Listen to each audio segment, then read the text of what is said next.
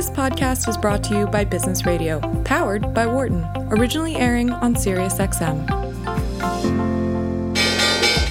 Welcome to our Behind the Markets podcast. I'm your host, Jeremy Schwartz. Alongside Wharton Finance Professor Jeremy Siegel, we tackle the latest market trends every week on Business Radio, powered by the Wharton School, SiriusXM, channel 132. Our guest consists of experts like the world's leading authority on long-term economic growth, Bob Gordon. We will continue to see jobs created rather than destroyed. Former chair of the Federal Reserve, Janet Yellen. I don't think either of us ever expected that we would live through a financial crisis. Or even the head of the Digital India Foundation, Arvind Gupta. The reason that people are talking about India is massive digitization and financial inclusion that we have done over the last couple of years. Enjoy this week's show.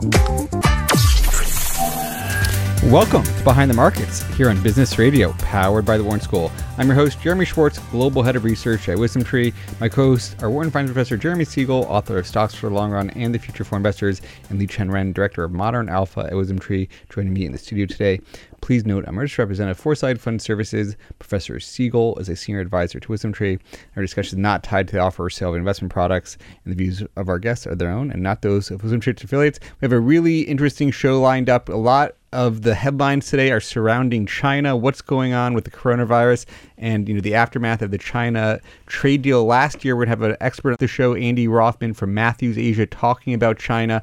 Really looking forward to getting his take, return guest to the program, and sort of one of the big China experts that we follow. Really sort of a China EM focused show, Professor. A lot that is sort of the main dominating story, but any thoughts on what's happening in the markets? A little weakness here to close the week?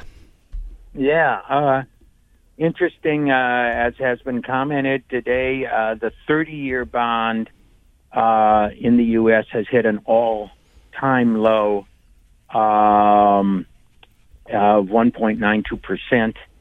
The 10-year is 147, now 136 is its all-time low.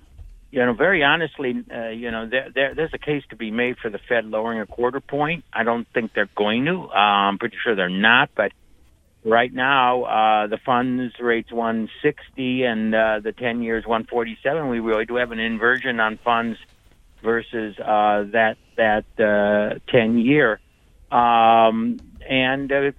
Fears of coronavirus are certainly there. Cancellations are fears more than the reality. There are an increase in cases, but there are other signs slowing down. U.S. data is coming in mixed. We had a kind of a disappointing PMI service reading, but the regional Philly Fed was blockbusters, as well as the Empire, New York. So it's unsure.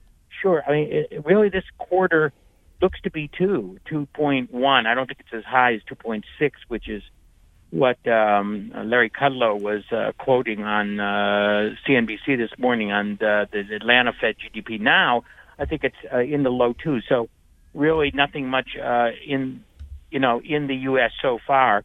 I was on Bloomberg earlier. I talked about the fact that beyond the virus, we'll see how that does. That even if we get that under control, we have an earnings issue. Earnings are going to be relatively weak this year.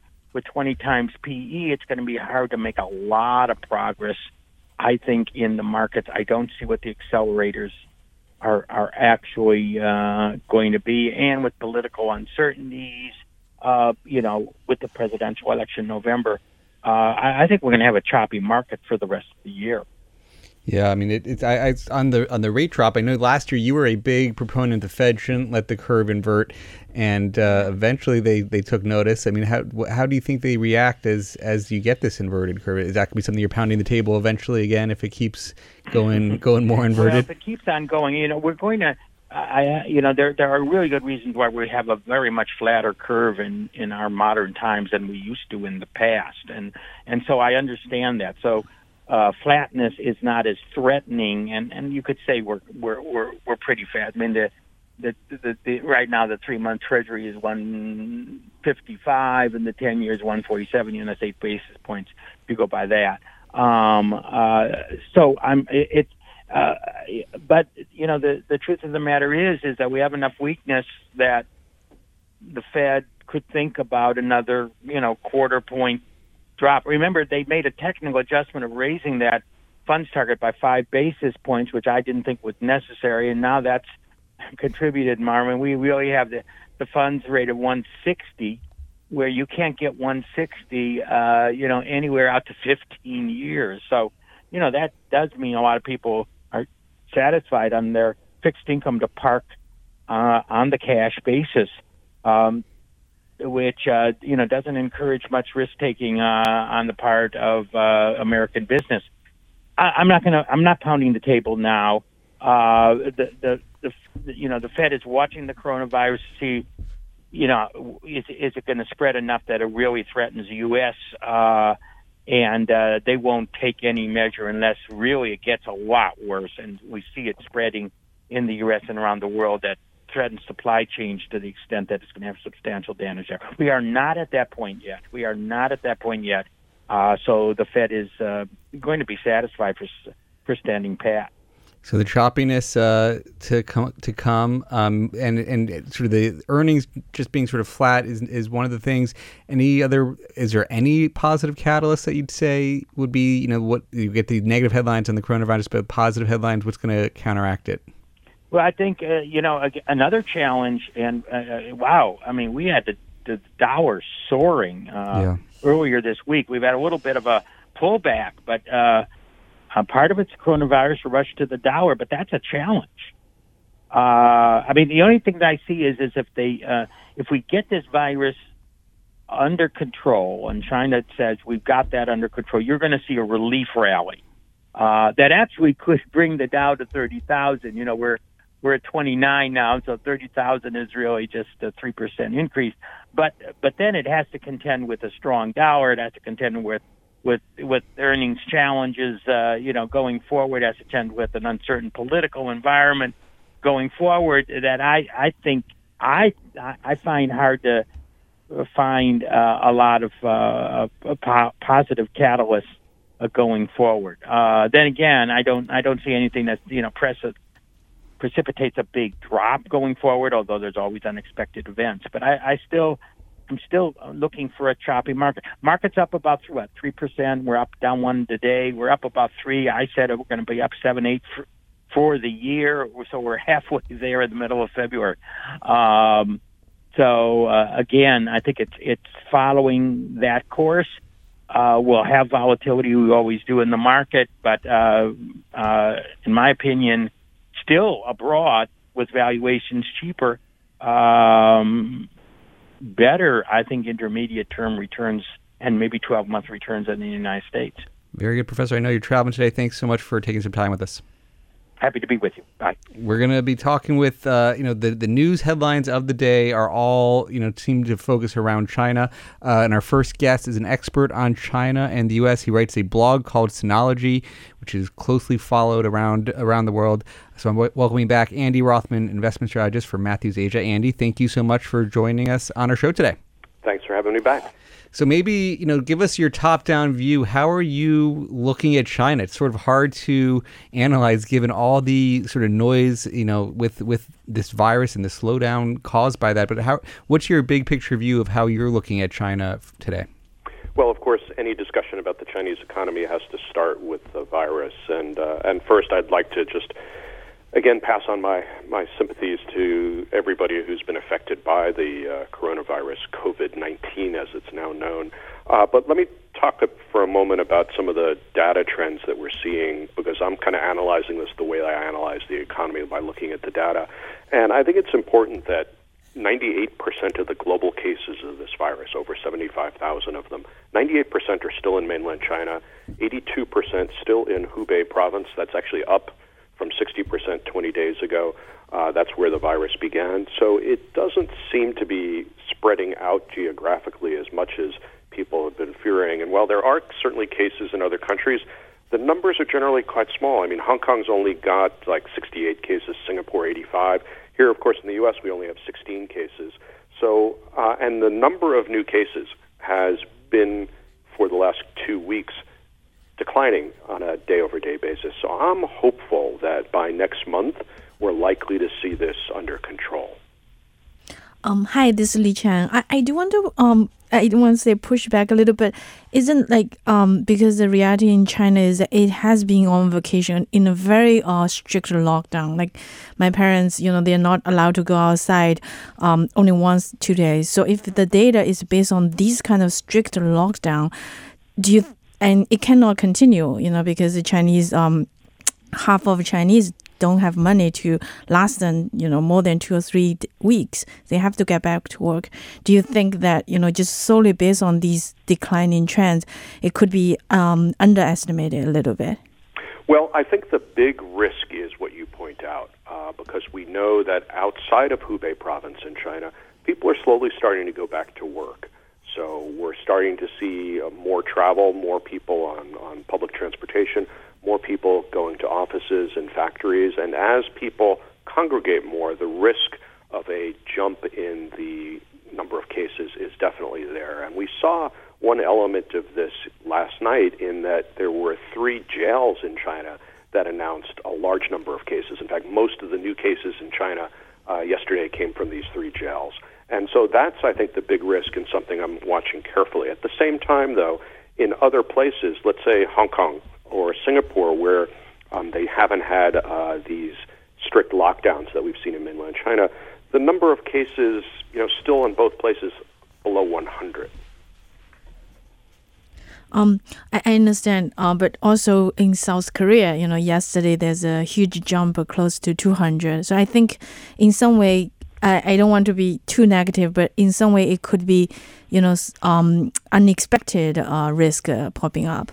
Yes, and the South Korean cases were similar to what I was talking about in China, where it all seems to have come from one church congregation, so people close together. And so I don't want to minimize that risk of that popping up. And I think we'll really know more in the next few weeks as people are starting to get back to work now and get into more social contact. So how do you think, as an analyst looking at all this, uncertainty for what it means, you sort of had a baseline view coming into the year of what was happening, and sort of the big story last year was the China trade deal. Maybe you could just step back. How do you think the China trade negotiations ended up for both China and the U.S.? How do you think that's going to develop going forward from here? Well, I think the deal that was signed just over a month ago between the U.S. and China was fantastic in that it represented a truce between the two sides in the tariff dispute, prevented the tariff dispute from escalating into a full-blown trade war, at least for this year. At the same time, though, I'm pretty worried about the main element of the deal, which is the idea that China should buy a lot more stuff from the United States. And the reason I'm worried about that is the targets that were put out in that deal were, even before the virus came out, very, very unrealistic. We were looking at a over 50% year-over-year increase in agricultural purchases, so primarily soybeans, compared to the peak year of 2017, a 250% increase in energy purchases over the peak in 2017, just this calendar year, and then more increases next year. At the same time, though, I look at this primarily as a political deal, and I believe that President Trump signed this deal because he felt that declaring victory in this fight with China over trade was going to be more beneficial to his reelection prospects than continuing the tariff dispute. And so, therefore, I think he's got a vested interest to make this work. The president put out a tweet this morning saying that it looks like it's going to take more time for China to step up its purchases because of the virus, and therefore he was going to get the U.S. Department of Agriculture to step up its payments of cash subsidies to American farmers. So if he continues on the path of cutting some slack to China because of the virus, then I think at least through early November, the deal should hold up well. Another thing I'll point out is that while Xi Jinping can't get the ports reopened right away because of the virus, there are no workers to operate the cranes and the trucks, he has been doing one thing to send a signal to President Trump, which is that despite the fact that the dollar has been strong this year since the deal was signed, he has not allowed the renminbi to weaken at all, which is normally what it would have done. And that's a sign, I think, to the president that he wants to do the best he can to follow through on the terms of the deal. Hi. Thank you. And I since right now in China, the schools are still not open, and we've looked at some data which try to look at the sectors that most affected, and healthcare sector definitely have benefited in some way in the stock price to this virus. What do you think in terms of the healthcare sector in Asia?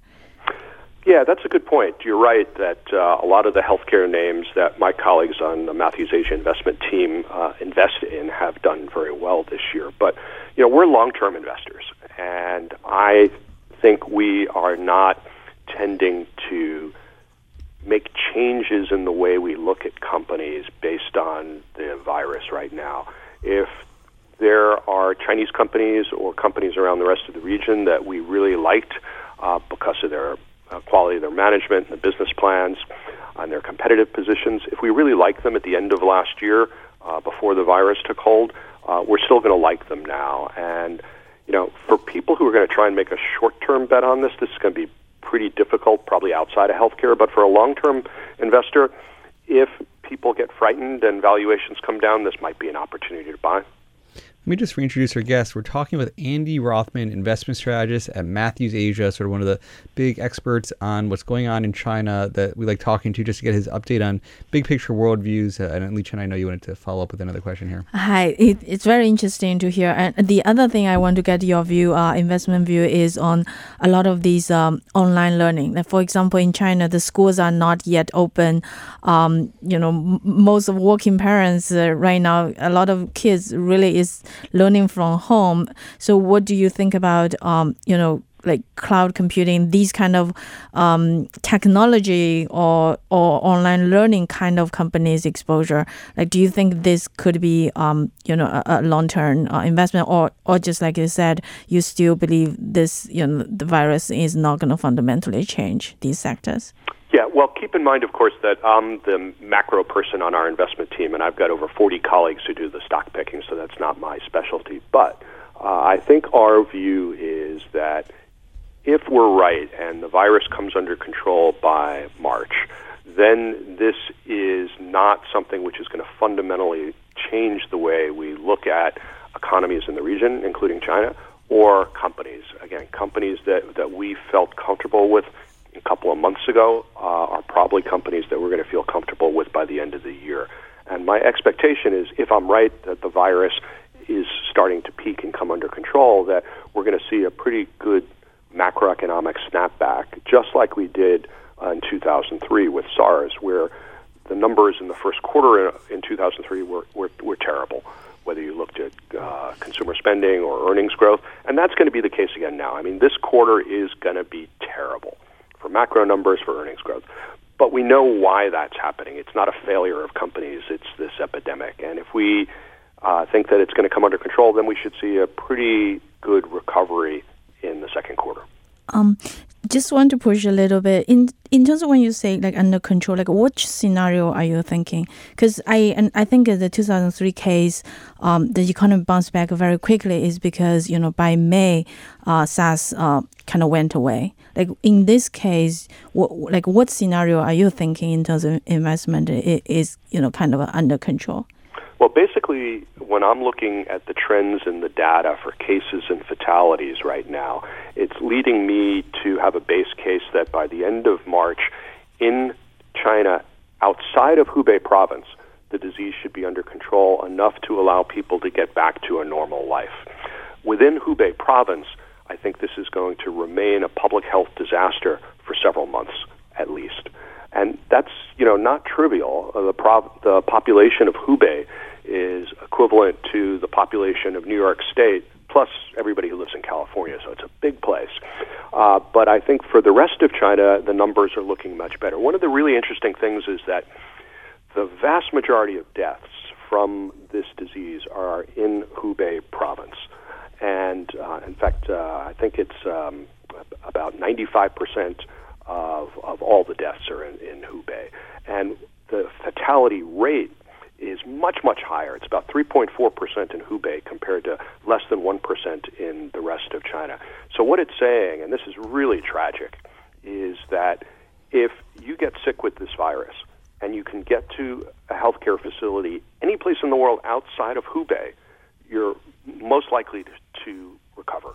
But unfortunately, because the system is so overwhelmed inside Hubei, your chances of dying are much higher. But the positive side of this is that I think it means that people outside of Hubei can get back to work in the coming weeks. So, Andy, I know one of your long-term big picture themes is just the China consumer, and when you think about the main debate last year was exports and imports, and like our, what is this whole trade dynamics? But how do you see with China's long-term growth sort of slowing down the sort of opportunity for the China consumer, given how far they've grown over the last decade or so? Yeah, so there's several elements of that we can talk about. For example, the trade dispute between the U.S. and China is not really a trade dispute. It's more, in my view, a view from some people in Washington that China represents a competitive threat and they need to be stopped from getting richer and stronger. I think this is misguided, but I think that's really what's driving this rather than trade. And trade is a really small part of the Chinese economy.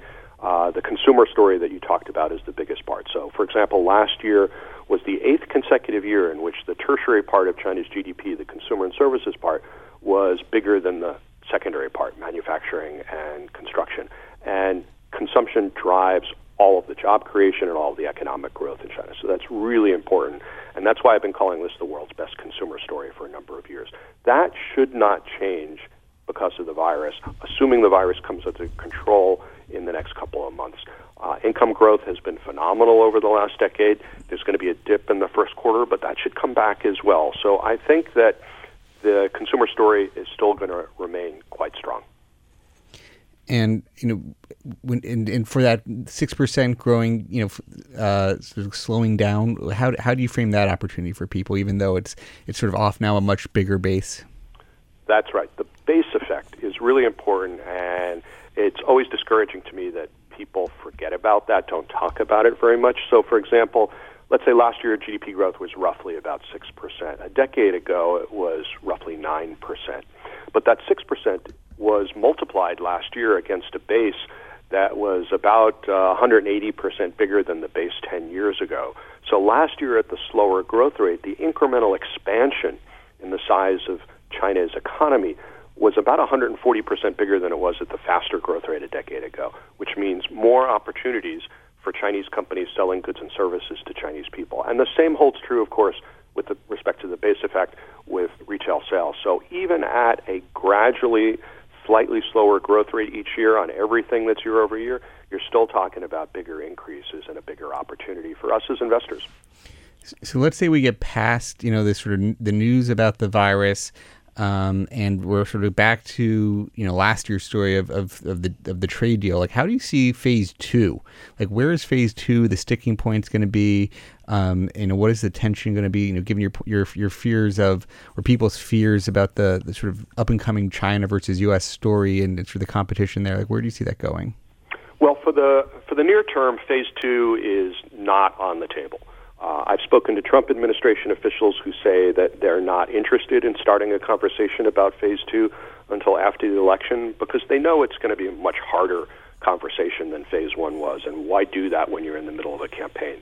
And my Chinese contacts have told me they are also not interested in beginning phase two conversations until they know who the next president's going to be, because that's who's going to have to sign phase two. But what I'm really worried about is not really phase two or phase three. What I'm worried about is an atmosphere, a view in Washington right now that China represents an existential threat to the United States and needs to be stopped, that steps need to be taken to prevent China from getting richer and stronger and prevent its companies from getting richer and stronger. Now, that's not to say we don't have legitimate concerns about things like technology transfer and playing by the rules set out by the WTO. But I think that this is being cast as an ideological conflict, and I think that's a mistake. China today is not the Soviet Union of the Cold War. They don't want to crush us. They want to outcompete us. And do the rules need to be adjusted to deal with China? Of course they do. But to do that, we need to support organizations like the WTO rather than tear them down. So what I'm really worried about is after the election, if we continue to treat China as an enemy, what does that do to the global economy? China accounts for about 1/3 of global economic growth every year. That's a larger share of global growth than the U.S., Europe, and Japan combined. If we get into a fight with them and they close our markets to us, what happens to GM, which sells more cars in China than it does in the United States? What happens to Qualcomm, which gets 2/3 of its global revenue from China, or Intel, or Texas Instruments, which get a very large share of their revenue there? What happens to Nike, which has been getting 22 consecutive quarters of double-digit revenue growth in China? So these are things we need to think about. What happens to our scientific development if we put up a wall between scientists and students in the United States and China? Yeah, actually, I really want to agree with you. I think this is, as a president of region from China, the fear among Chinese, at least the people among the Chinese people, is indeed that most Chinese people just want to work hard and achieve the dream, or you call it the American dream or Chinese dream, and the fear is to be treated like a Soviet Union as an enemy. I think that is very not good for the relation for both China and the U.S. Yes, thank you for. I think there are too many people who don't understand that China is not the Soviet Union. For example, China. There's no reason to believe that China wants to destroy the United States. There are no signs for that. China doesn't have allies. There's no equivalent of the Eastern European bloc that supported the Soviet Union. And China is heavily integrated into the global economy, which the Soviet Union was not. Do you want to follow up a question? What Japan is a huge part of a lot of U.S. investors. Do you think the Olympic is likely to go on? Like, what's the decision making right now, like as you imagined in Japan? Well, I'm sure they're nervous. But it's all going to depend on the trajectory of the disease. The Olympics are not until, July? And if the disease comes under control in the next 6 weeks or so, which is my base case, then there should be plenty of time for the Olympics to go on. Will some people decide they don't want to travel? Sure, but I think there's going to be plenty of other people waiting to snap up their tickets and hotel rooms. And when you think about the other, you focus a lot of different things at Matthews Asia. I know you're the China sort of expert. Any sort of other places around Asia that you are looking at, focus on the aftermath of what's going on in China, sort of implications for any other sort of economies that we haven't talked about that might be interesting to talk about? Yeah, well, obviously the virus is having a significant impact across the region and here in the United States as well, particularly from an investor's perspective, because so many American companies are connected to China, either because it drives their sales growth or because of the supply chains, or in some cases, both. And that's true across the region as well. But we are continuing to remain focused on the domestic demand story across Asia, because the local consumers buying goods and services from local companies is really what drives these economies, and it's the focal point of our investment strategy across the region. And those stories really aren't going to change if we believe that the virus is going to be brought under control in the next couple of months. Yeah, I mean, it might surprise people. Despite all the trade tension that was around there, I mean, China, when I looked around a lot of different indexes I track, I mean, China was one of maybe the strongest of all the different regions. And so despite all the uncertainty, China still did well. I don't know, is that do you have a worldview on how to think about the markets? You have people coming nervous and you just try to keep them focused on the long-term view? Yeah, that's a really good point. So despite the tensions due to the tariff dispute, the Chinese economy had a really strong year last year. The Chinese market did well. My colleagues who pick stocks had pretty successful years in many cases. And I think the rest of the region is holding up well, because one of the mistakes that some people in Washington made over the last couple of years is thinking that the U.S. government had a lot of leverage over China and over some other countries in the region just on tariffs and trade. And in fact, it really didn't work that way. For example, by not bringing American allies into the discussion with China about their market access practices and IP practices and going it alone, we really didn't have a lot of leverage because typically the U.S. was only taking about 20% of China's total exports, and those exports were a small part of the economy. I estimate that only about 10% of everything that rolls out of Chinese factories gets exported. And so it didn't generate a lot of pressure or a lot of damage on the economy or on markets. Andy, it's always great to get your worldview. Thanks so much for joining us on our program today. Thanks for having me back. Appreciate it. Thanks for listening to the Behind the Markets podcast. If you want to learn more about WisdomTree, visit wisdomtree.com. You can also follow me on Twitter at Jeremy D. Schwartz. I'd like to thank Patty Hall for producing our live program on SiriusXM channel 132 and our podcast producer Daniel Bruno. Join us next week for another edition of the show. For more insight from Business Radio, please visit businessradio.wharton.upenn.edu.